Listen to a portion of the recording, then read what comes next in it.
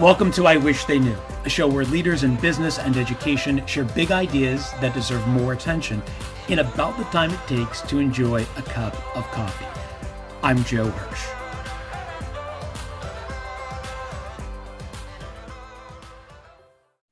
Oscar Trimboli is on a quest to create 100 million deep listeners.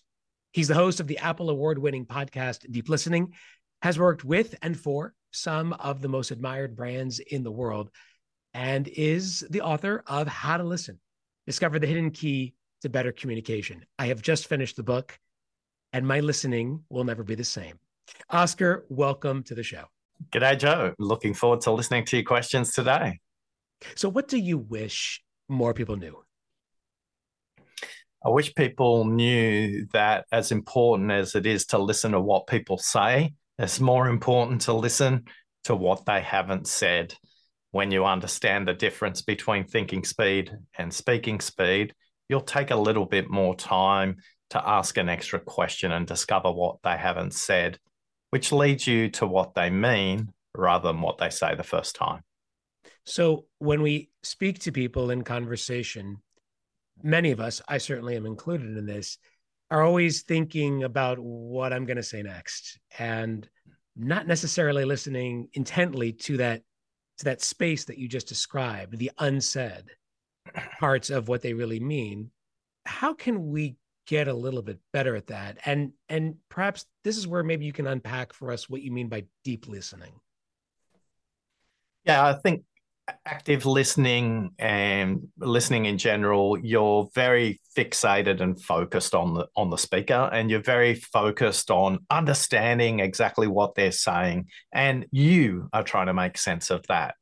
That's handy. It's not transformational. It's not powerful. It's not a state at which the speaker goes, gee, I feel heard. Wow, Joe really listened to me today. Wow, my thinking progressed on this issue. So when it comes to active listening, we're listening to what people say. And when it comes to deep listening, we're noticing what people don't say. And when we think about that, I'd love to unpack 5 different levels in the way people listen. And I mentioned earlier on that listening to the speaker and what they say and trying to make sense of it is handy. Most people don't realize the first person you need to listen to is yourself. That's level 1 in the listening. Level 2 is listening to the content, what people say, what you see, their body language, their emotion. That's level 2. That's the content. And as we move from level 1 and 2, where we're listening to things, we move to level 3, 4, and 5, where we're listening for things, and we're listening for the speaker. And we're listening at level 3 for the context. We're listening for the backstory, the way they use language. At level 4, we're listening for what they haven't said. A quick commercial break from the neuroscience of listening. 125 to 150 is the average speaking speed, yet the average thinking speed can range from 900 words a minute to 1,600 words per minute. So the very first thing somebody says is about 14% of what they're thinking about. And if they're in more complex environments at 1,600 words, it's probably 5% of what they're thinking about. So don't gamble with only 14% of what they're thinking. Explore a little bit further with what's unsaid. And then at level 5, we're listening to what they mean rather than merely what they say. So a quick summary: level 1, listen to yourself. Level 2 is the content. Level 3 is the context. Level 4 is the unsaid. And level 5 is listening to what they mean. And this is all in an effort to help uncover for the person you're speaking with what they're really trying to say. And it's almost like you're listening with the intent to help them find greater meaning in the conversation. And to progress the conversation as well. Listening's like dancing. It requires 2 people. It requires a group of people possibly dancing together.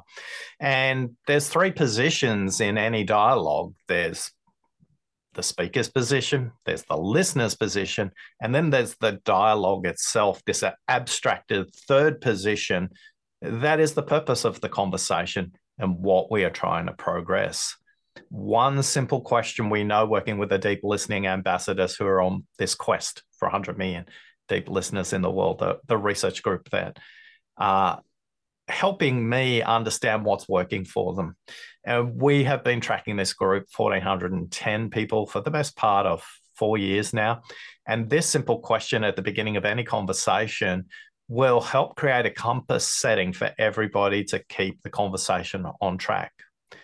And the question is this: what will make this a great discussion? Ask that question ideally before the conversation even takes place, when it's scheduled, rather than right at the beginning of the conversation. But if you don't have time, just ask that question at the beginning. I caution you not to say, what will make this a great conversation for you?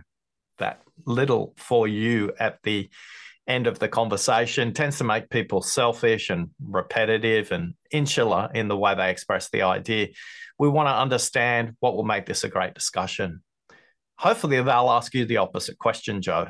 Hopefully they'll ask you what will make this a great discussion for you.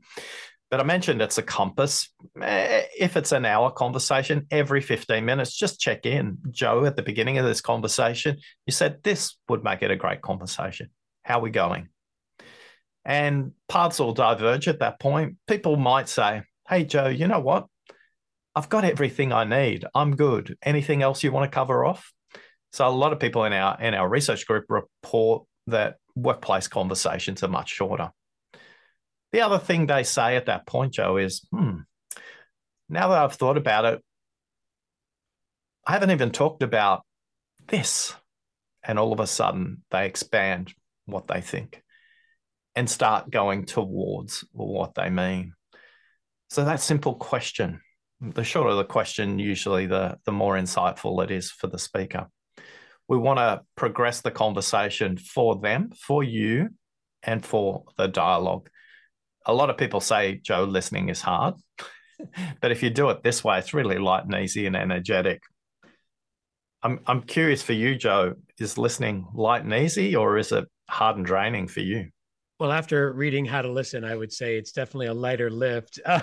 But I will say this, Oscar, I find still that despite my best intentions to be in service to the person with whom I'm speaking and to be in service to that conversation and that goal, I find myself getting in my own way. And I think for many others out there, they may be falling into what you call the four villains of listening, these basically self-sabotaging acts that we do that interfere with really good listening, with deep listening. Can you tell us about them? Yeah, the four villains of listening are the dramatic, the interrupting, the lost, and the shrewd listening villains. Each of these emerged from researching over 2,500 people that we knew and 2,500 people that we didn't know in a research. And the labels that are associated with these characteristics all emerge from the way the speaker described the listener.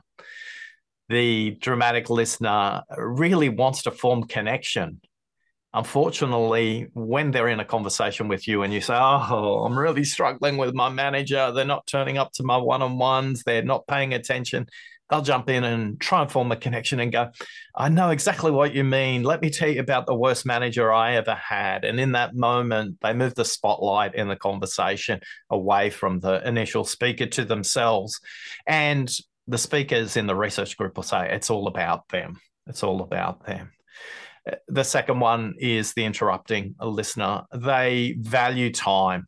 Now, productivity is really crucial to them. They're like a quiz show contestant that presses the buzzer before the host has even finished. They answer the wrong question. As a result, they create friction, or more importantly, they solve a problem that the speakers already considered and they were looking for another perspective. The lost listener is lost in two ways, with internal and external distraction. They may be lost because they've been invited to a meeting and they're not quite sure why they've been invited, but they're very polite.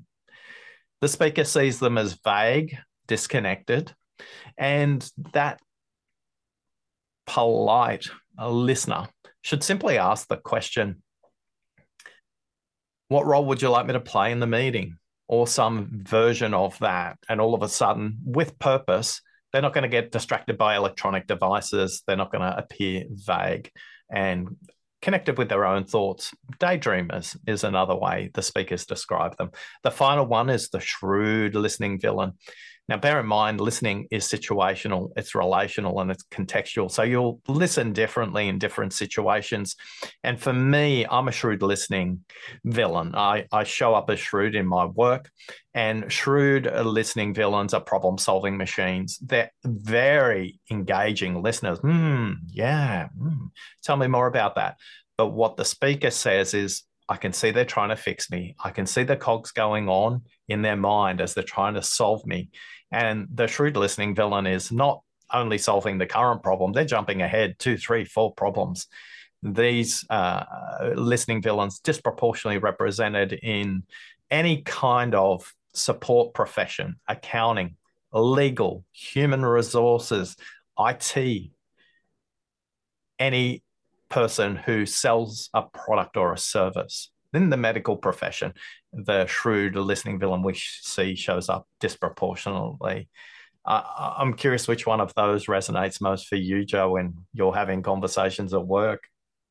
Well, in my work as a speaker and consultant, I definitely find myself falling into the shrewd listener category where I'm engaged, but I'm also ready with the solution. And so I've been actually stopping to think not about fixing, but framing the problem for the other person. And that has actually been very impactful for them and for me. Tell me more about framing.